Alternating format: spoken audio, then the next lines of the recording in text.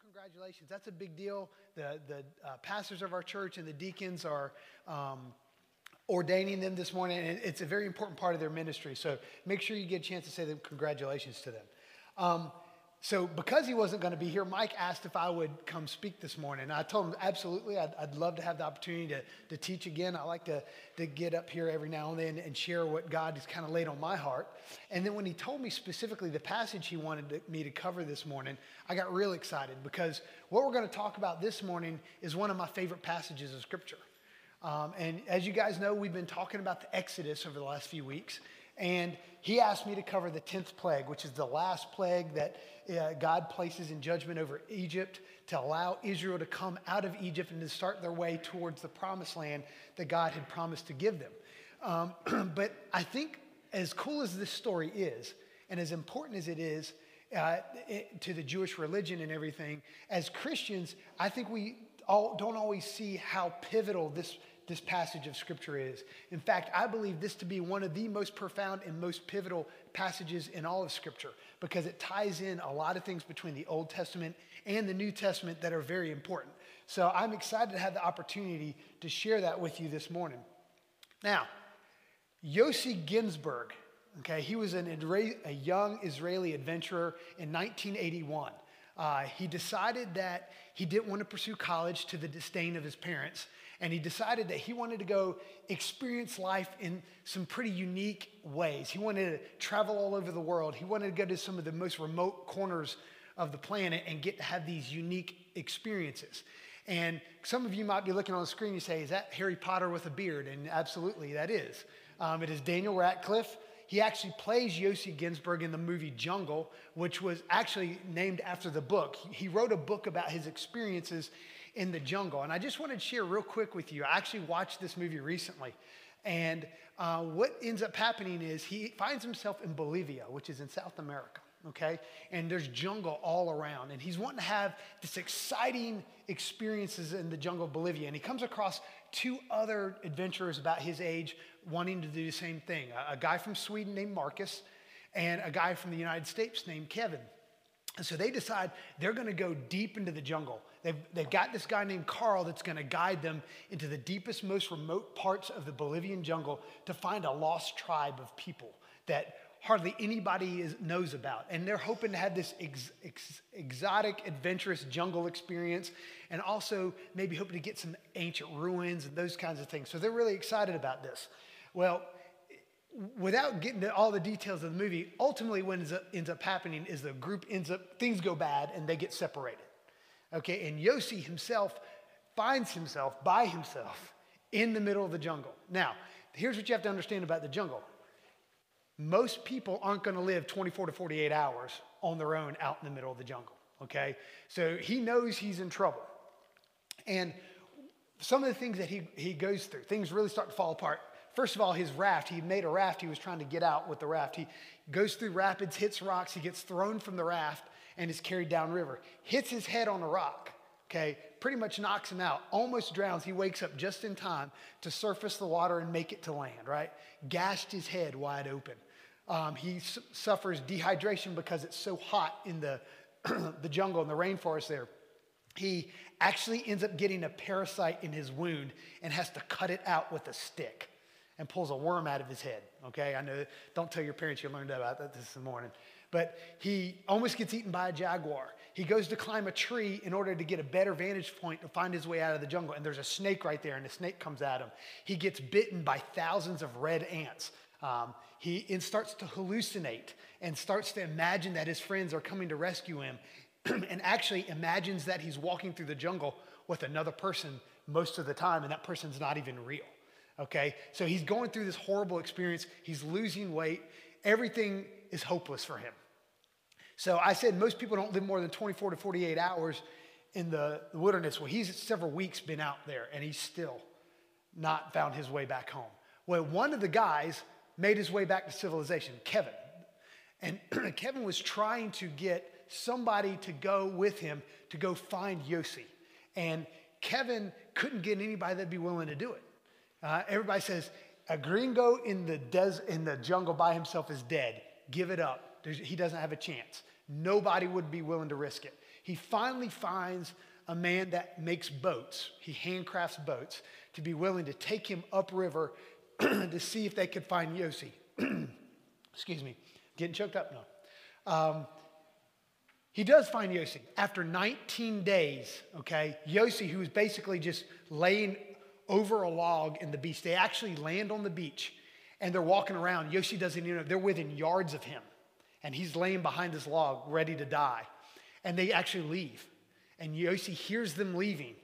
And he gets up just enough as they're going away. And he crawls and he tries to put his hands up. And he stands up finally. And right before they turn the corner, they see Yossi standing up on the beach. And they turn around and they rescue him.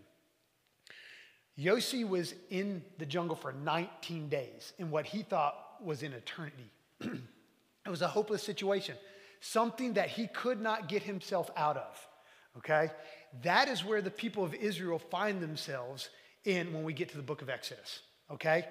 For 400 years, actually more than 400 years, they have been in Egypt, and for most of that time, they have been slaves, okay? It had been a hopeless situation. I mean, after being slaves for that many years, you're kind of thinking, well, nothing's really going to change. They were crying out to God. Nothing was happening, right? So they're in this hopeless situation that they cannot get themselves out of until God sends Moses and Aaron, right? And so Mike's been talking about over the last few weeks about that experience. And two weeks ago, Mike mentioned those first 9 plagues, right? God sends Moses to go to Pharaoh. And Moses basically goes to Pharaoh. He says, God's told me to come to you that you need to let my people go. And of course, Pharaoh's going, well, you're crazy.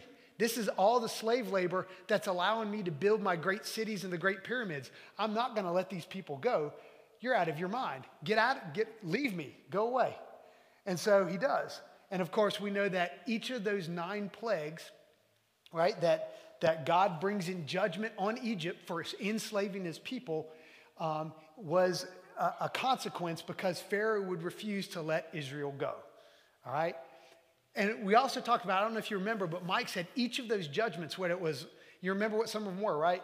Water turned to blood, boils all over their body, frogs everywhere, okay? Flies, locusts, hail and fire from heaven that destroyed crops and livestock. There was a lot of horrible experiences that the Egyptian people went through. And each one of those plagues was attack against one or more of the different Egyptian gods. Now, we sit there and go, well, there is no Egyptian gods. That's true. But in the eyes of the Egyptians, there were Egyptian gods. And what that told the Egyptians, the fact that the God of Israel was able to do all of those things against their gods, said that the God of Israel was stronger than the gods of Egypt. So the people of Egypt were very much afraid of the God of Israel and of Moses and the people of Israel at this point, okay? But they're still slaves. They're still slaves when we get to this part. And so now we're going to get to the 10th plague. So here's what we're going to do this morning. We're going to go through this passage. I'm going to try and hit the highlights. We're in Exodus chapter 11 and chapter 12. If you want to be reading with us, I'll have some of the verses up on the screen up here. And we're going to talk about kind of what happens in these 2 chapters. And then we're going to see how do these chapters apply to our lives as Christians today. Okay? So let's first of all, we're going to go to Exodus chapter 11. This is the 10th plague. Okay? And I'm going to read all of chapter 11 because it's only 10 verses long. And it says, the Lord said to Moses, yet 1 plague more I will bring upon Pharaoh and upon Egypt. Afterwards, he will let you go from here. When he lets you go, he will drive you away completely. Speak now in the hearing of the people that they ask every man of his neighbor and every woman of their neighbor for silver and gold jewelry. And the Lord gave the people favor in the sight of the Egyptians. Moreover, the man Moses was very great in the land of Egypt, in the sight of Pharaoh's servants and in the sight of the people. So Moses said, thus says the Lord, about midnight I will go out into the midst of Egypt, and every firstborn in the land of Egypt shall die. From the firstborn of Pharaoh who sits on the throne, even to the firstborn of the slave girl who is behind the handmill, and the firstborn of the cattle. There shall be a great cry throughout all the land of Egypt, such as there has never been nor ever will be again. But not a dog shall growl against any of the people of Israel, either man or beast, that you may know that the Lord makes a distinction between Egypt and Israel. And all of these your servants shall come down to me and bow down to me, saying, get out, you and all the people who follow you. And after that I will go out. And when he went out from Pharaoh, and then he went out from Pharaoh in hot anger. Then the Lord said to Moses, Pharaoh will not listen to you, that my wonders may be multiplied in the land of Egypt. Moses and Aaron did all these wonders before Pharaoh, and Lord hardened Pharaoh's heart, and he did not let the people of Israel go out of his land. So, chapter 11 is Moses giving fair warning to Pharaoh. Okay, he's saying, look, these 9 plagues have happened. He's like, look, you need to let Israel go. Pharaoh says, absolutely not. I'm not going to let him go. And he says, okay, well, I need you to understand this last judgment, this is going to be the worst one. All the firstborn in Egypt are going to die if you don't let them go. And still Pharaoh refuses to let them go. Okay, now there's a few things I want to point out to you from this first chapter that we're going over. First of all, notice this. God asks the Israelites to ask the Egyptians for provisions so they can leave. Did you see that in there? God gives them specific directions to ask their neighbors. They're slaves, okay? They've been slaves to the Egyptians for hundreds of years.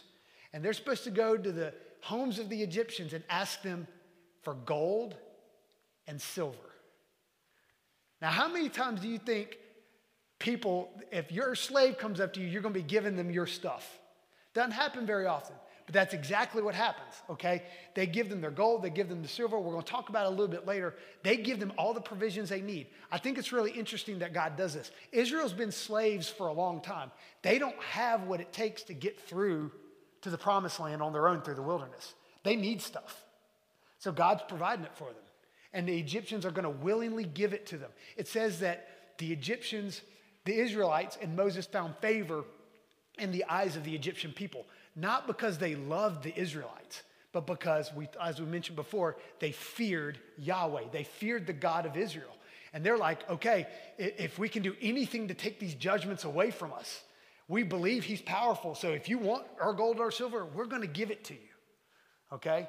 They're giving all this stuff to these slaves. So that's a real interesting point to realize. And then secondly is this. All the firstborn were going to die. I want to talk about what does that mean, all the firstborn are going to die. Because people look at this, and this seems like kind of a harsh judgment, but you got to understand who God is and what Egypt has represented and what Egypt has done to Israel for hundreds of years. When we're talking about all the firstborn dying, we're not just talking about babies. We're talking about anybody that was ever a firstborn in their family would be dying, okay? So take me, for example, okay? If I was an Egyptian, okay, and I was living during this time under this judgment, first of all, I would die because I was the firstborn from my parents. And then my oldest son, Landon, would die because he was the firstborn from me and Stacy. Okay, so it's the firstborn, and it wasn't just the aristocracy, it wasn't just the leaders of Egypt, it was everybody in Egypt, it was the slaves in Egypt, okay, and it also included the cattle and the livestock. So if you had a cow, and your cow was the firstborn of its parents, it was going to die as well, okay?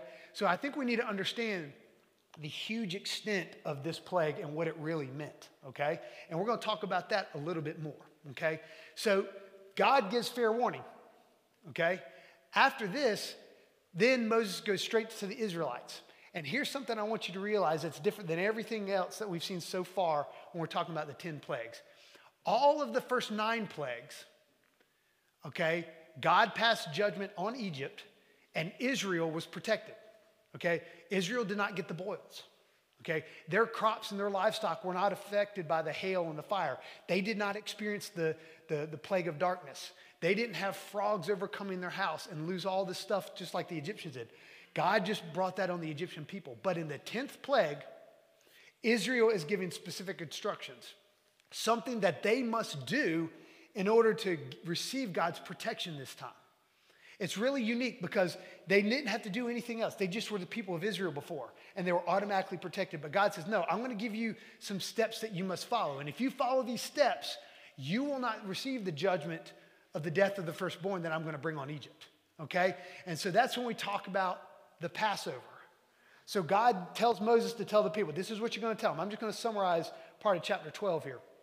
He says, what you're going to tell them to do is each family, okay, on the 10th day of the month. And by the way, God tells them this month right now is going to be your religious new year. This is going to become the new year. Things are starting new. This is a new step in the life of the people of Israel and their worship of Yahweh.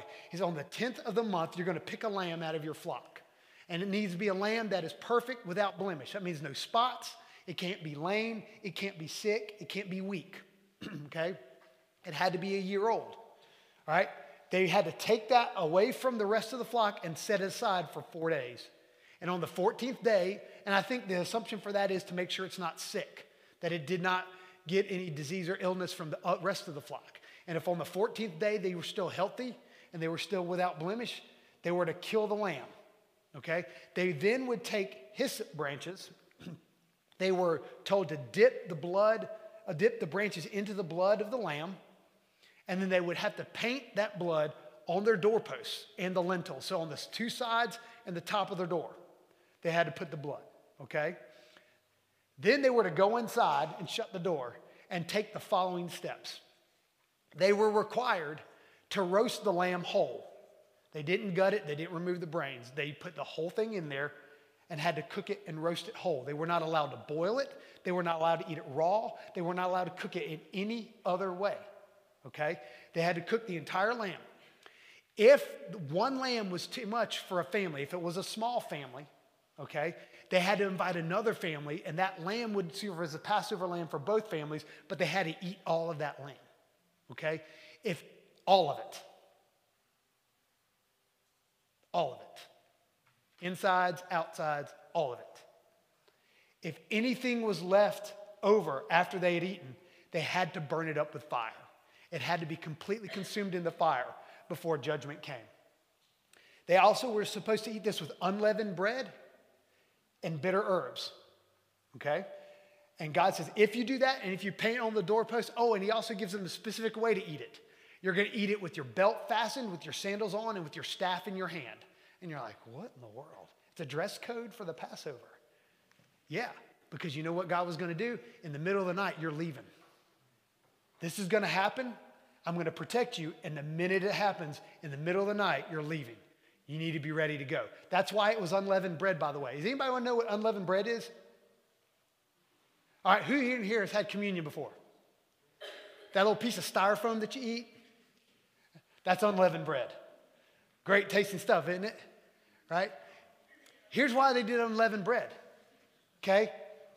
Leaven is yeast. Okay, and some of you guys probably know this, some of you may not, but yeast is what gives bread that nice, wonderful fluffiness. Like when you put it in the oven and it rises and gets all big and bubbly, and you can put that big old slab of butter on top and eat it. When it's warm, awesome, right? If you've ever tried to make bread from scratch, though, by putting yeast in it, what you got to do is you got to let the yeast sit for days or weeks, okay? And then you make that batch, okay? They didn't have time for that. So God said, this is going to be unleavened bread. You're going to you're going to cook it and go, right? And you're going to take it with you. So that's why it was unleavened bread. This is what they were supposed to do. They had to be ready. And God says, if you do these things, then when I come at midnight, and I'm going to pass through the entire land of Egypt, if I see the blood of that lamb on your doorpost, I'm going to pass over. That's why it's called Passover.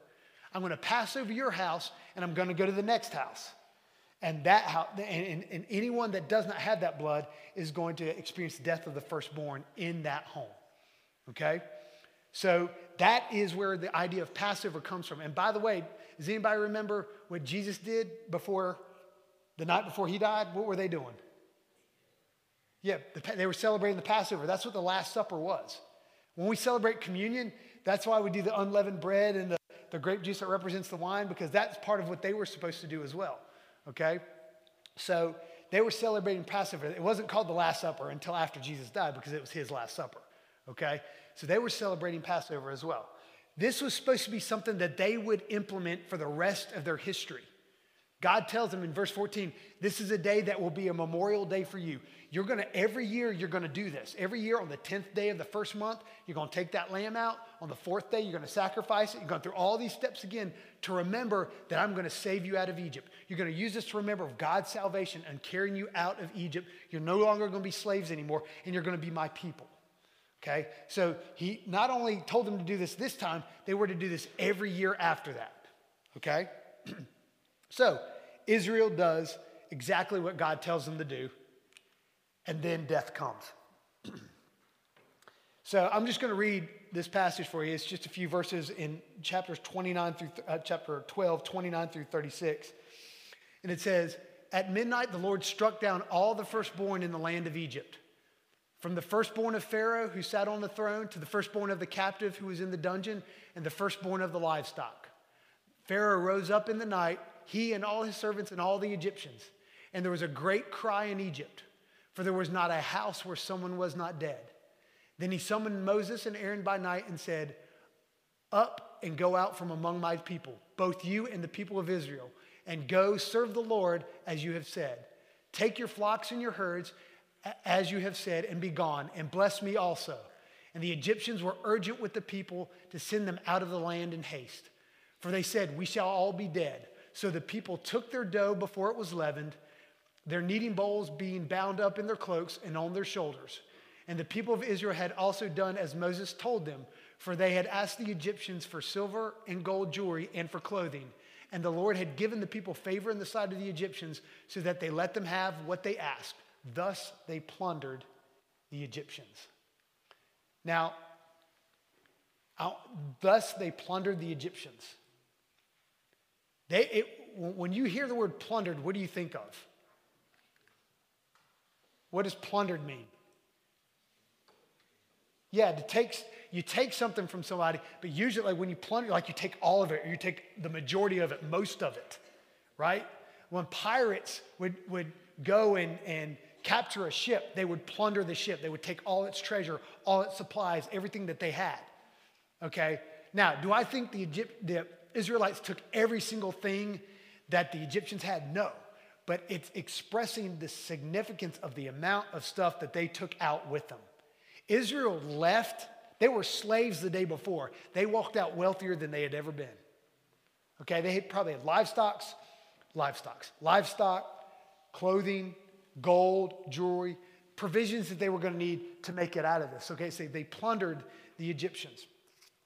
Here's the other thing that's significant. It says every house in the land of Egypt had a dead body in it. At least one. That's a lot of people. Think about it. If we woke up this morning and every house in Wilson, North Carolina woke up and somebody had died. Think about what people would be going through people's minds. What would that be like? People would be horrified. People would be thinking it's the end of the world, wondering what is going on, right? Wilson's not that big a town, though, compared to the whole entire land of Egypt. We're talking probably over the whole land of Egypt, millions of people dead in one night, all of a sudden. That's a very, very scary situation, okay? Not only that, the livestock is also dead. So God did exactly what he said he was going to do. He said, if you don't do these, if you don't let my people go, this is the judgment that you're going to face, okay? So God brings to fruition just exactly what he says. Now and thus, because of all that, Israel now is exiting out of Egypt. The Exodus, that's what Exodus means, is a mass leaving, right? A lot of people coming out at one time, okay? And this is just an old rendition of maybe the Exodus, or the people of Israel leaving Egypt, okay? Let me ask you this. How many people do you think, how many Israelites came out of Egypt? Throw a number out there. How many? 5 million? Okay, that might be a little high. What do you think? 5 million, I like that, huh? 500,000, okay? So the Bible tells us that it was 600,000 men, not counting the women and children. Normally in the Old Testament, when we see men referenced like that for the population of a tribe or of a nation, most of the time they're talking about the able-bodied fighting men that are of age to fight, right? So it may not even mean all of the men, but let's assume 600,000 is all of the men. If you start adding women and children, you could probably very easily double that number, which means you're probably looking at 1.2 million people walking out. At least 1 million.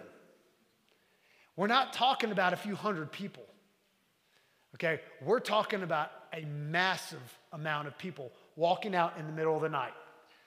And just imagine, that was a lot of labor to the Egyptians. That was a big deal, okay? So it's not just this little squad of a handful of people. It is a massive amount of people that are leaving Egypt right now, okay? So God does exactly what he said he's going to do. Cool, Tony, this is a neat story. I've heard this before. So what is the significance of this story? I told you earlier that this is probably one of the most pivotal passages in the entire Bible. There's several of them throughout Scripture, but this is a very significant one, okay? And the thing I want you to understand is that this specific passage about the God saving his people from the plague of the 10th board and them coming out of Egypt is God foreshadowing what his plan of salvation is going to be. Okay? God has given a clue to Israel and to all mankind his plan of salvation. It is a picture.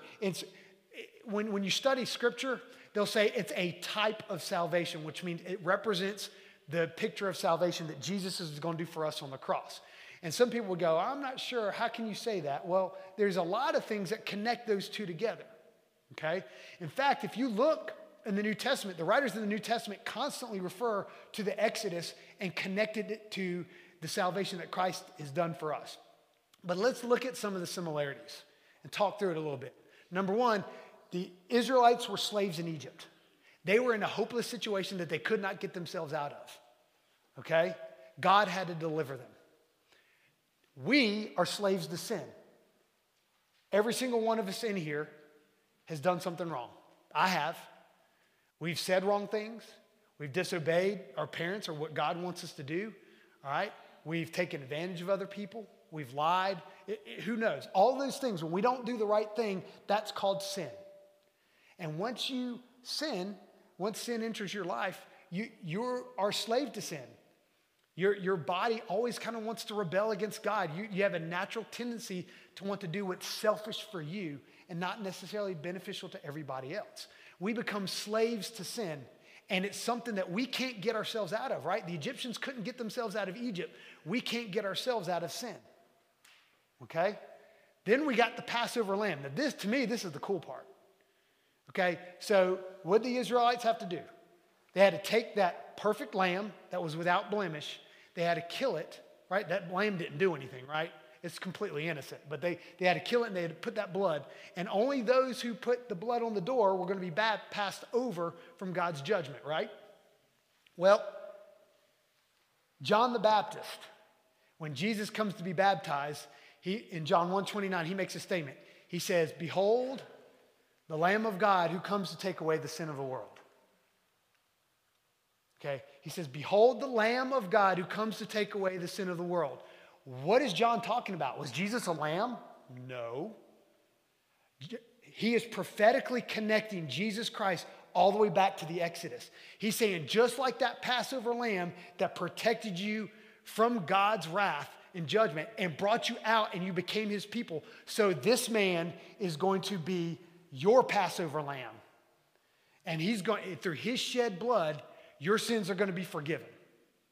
That's what he's talking. That's why John said the Lamb of God that comes to take away the sins of the world. In fact, after this passage in the Old Testament, this idea of this sacrificial lamb, the Messiah being this lamb, kind of being merged together, starts popping up in Isaiah and all throughout the prophets. Okay? So it's a very important thing to understand. This isn't just a coincidental connection between the Passover and Exodus and what Jesus did for us. It's very intentional. Okay? God had to do something to deliver us from our sins. So he sends his son, Jesus Christ, to pay the price for us. And remember, what kind of lamb did it have to be? What kind of lamb did it have to be when they slaughtered and put on the doorpost? Do what? It had to be perfect. It had to be perfect without blemish, right? That's why Jesus had to be the one to die. That's why no person could be that person, because we're all imperfect. We're all full of sin, but Jesus wasn't. He was completely innocent, just like that lamb was innocent, didn't do anything wrong. Jesus had no wrong within him. He was the perfect sacrifice. That's the only way it would meet God's requirements to save us from our sin. I also think it's kind of interesting that they celebrate Passover before God delivers them out of Egypt, and then Jesus celebrates Passover with his apostles before he dies for us. Jesus was ministering for 3 years. This is the only time we hear him celebrating the Passover. Now, he celebrated it probably all 3 years because he was a very faithful Jew, right? But this one is the one that the apostles, when they wrote the Gospels, they wanted to focus on. Because they knew that what Jesus is saying here, just like the people celebrated Passover before God delivered them, I'm doing this as a memorial to let you know what I am about to do for you. Okay? Deep connection between the two. That's what the Last Supper was really all about. Jesus is kind of showing the connection between this and what God had done in the past. So we see that ultimately Israel was protected from death and was delivered out of Egypt, right? Because of what God did for them. We are protected from spiritual death and delivered out of sin because of what Jesus did for us. All right? So you guys see those connections. You see how this whole passage in the Old Testament is not just a neat story. It's God setting the stage for what had to take place for all of us. It's he putting a connection between the Old Testament and the New Testament. These two events took place 1,500 years apart. And they're beautiful descriptions of each other because God was connecting all of that together. And so you might be saying, well, Tony, okay, that's cool.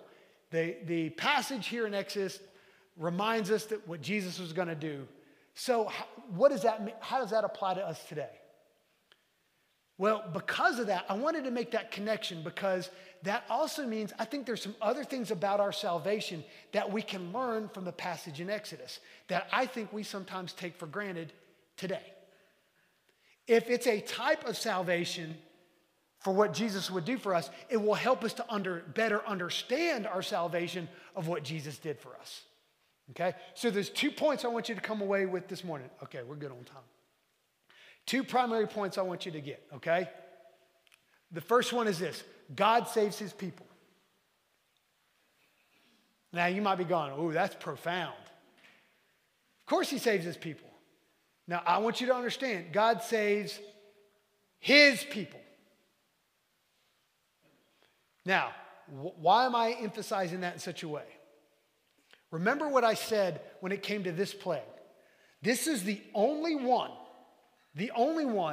in which Israel had to do something to receive God's protection. Didn't mean they were earning his protection, but he required something of them. Why? I want you to think about to yourselves for a minute. Why now, after all the 9 plagues goes by, he hasn't required anything of Israel? But on this last one, he's going to require something of them. Why? I'm going to tell you why. Because this is the one that really counts. This is when God knew he wasn't going to be delivering anything until this last one. And God wanted his people to trust him, to put their faith in him, to know that he was going to be their deliverer. It wasn't about them. It was about what he was going to do for them. But he wanted them to trust him. So he gave them something to do to show that they trusted him. So now I want to ask you a question to think about as well. What do you think would have happened if an Israelite family didn't follow through on the Passover? What would happen if an Israelite family didn't take that blood and hyssop and paint it on the doorpost?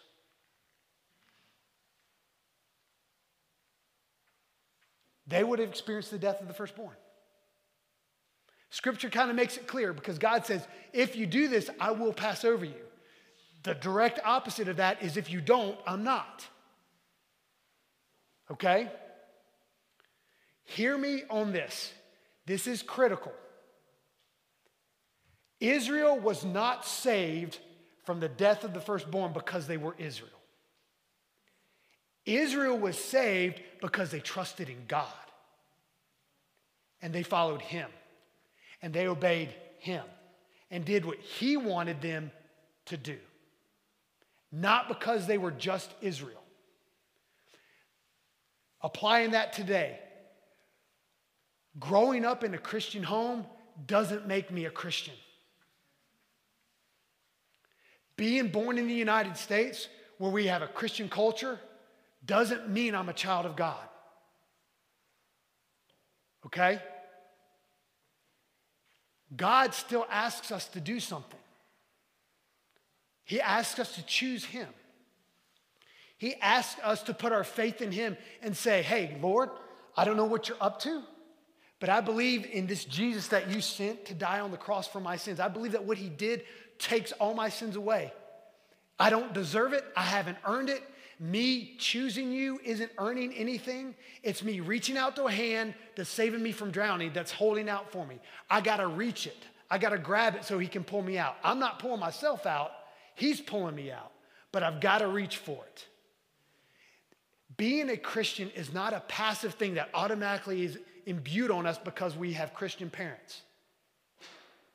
We all, at some point, have to choose to reach out and grab that hand. That is something very important for us to understand from this passage. And that is something we can see by looking back at this picture of the Exodus.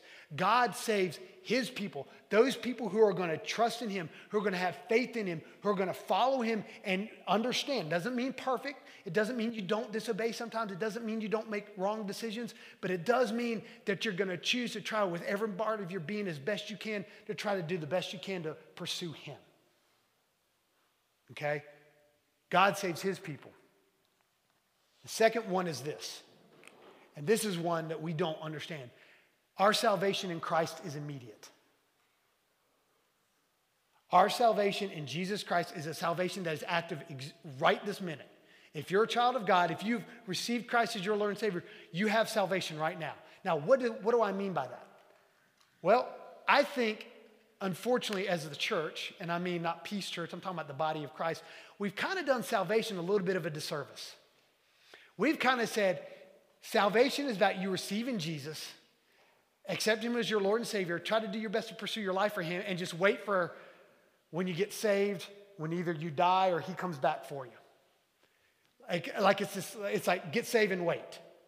That we don't really experience salvation until that day when we're with him forever in eternity. But that's really not the picture of salvation. That's part of it, but that's only part of it. Let me ask you this. The Israelites, once they did what they were supposed to in Passover, and God passes over them, and they come out of Egypt, did their relationship with God stop right then? No. Did they wait to experience God for 30, 40 years later? No. Let me tell you what happens after this, and Mike's going to talk about this next week. They take off in the middle of the night, just like we talked about. Pharaoh's going to come after them. God's going to miraculously protect them. They're going to cross over the Red Sea miraculously. They're going to wander in the wilderness for 40 years, and God is going to provide them with manna and quail every single day so they have plenty to eat. Then they're going to cross over the Jordan miraculously again and walk in to take over the land of Canaan. The first city they're going to come to is Jericho. Anybody remember what happens in Jericho? The walls come tumbling down. Did Israel knock the walls down? No, God did. God was they had an active relationship with their God. And God was doing stuff all the time. And what I want us to understand and take away from this is that our salvation is active right now. We experience an immediacy to our salvation. When you become saved, when you receive Jesus Christ as your Lord and Savior, you don't have to give in to those sins. You have freedom in Christ right now. You can avoid those temptations. You can choose to walk away from those things. Is it easy? Not necessarily. Are you going to sometimes mess up? Yeah, sure. But that's something you can't do when you don't have Christ. That's part of the salvation experience right now. You get to have a relationship with Christ right now, something you didn't have before. As Christians, we go through sickness, death, trials, tribulations. We suffer too, but we can have peace when we go through those things that when we don't have Christ, we wouldn't have. That's salvation. God is saving you from a life without him. You get to be saved and have a life with him. So our salvation is something that is working in our life right now. We get to experience God's call in our life, his direction. We get to see him work in amazing ways. That is part of salvation. It's not just waiting for one day. It changes our lives right now. We live differently. We have different experiences. We are empowered by God. And that is something I want you to understand. Take that away. Find power of God in your life. Look around you. Yeah, you might be having a rough week at school, a rough day at school or at work or whatever it may be that you're going through. But you know what? Know that you've got God with you and see what he wants you to do. Experience God's salvation as an active, living thing that's going on in your life right now, not something that's going to happen one day. Now, in closing, and I'm going to finish up here. If anything I said today doesn't make sense, if you're not sure what I mean when I'm talking about what Jesus did for us, or you got some questions of what I've mentioned about this idea of salvation and Jesus dying on the cross for our sins, don't leave out of here without asking a question. Come see me, come see any of the adults in this room. They'd love to have the opportunity to explain that to you so that you can experience that act of salvation right now and get to experience being one of his people, okay? All right, I'm going to close this in a word of prayer, and then we're going to go to the next service.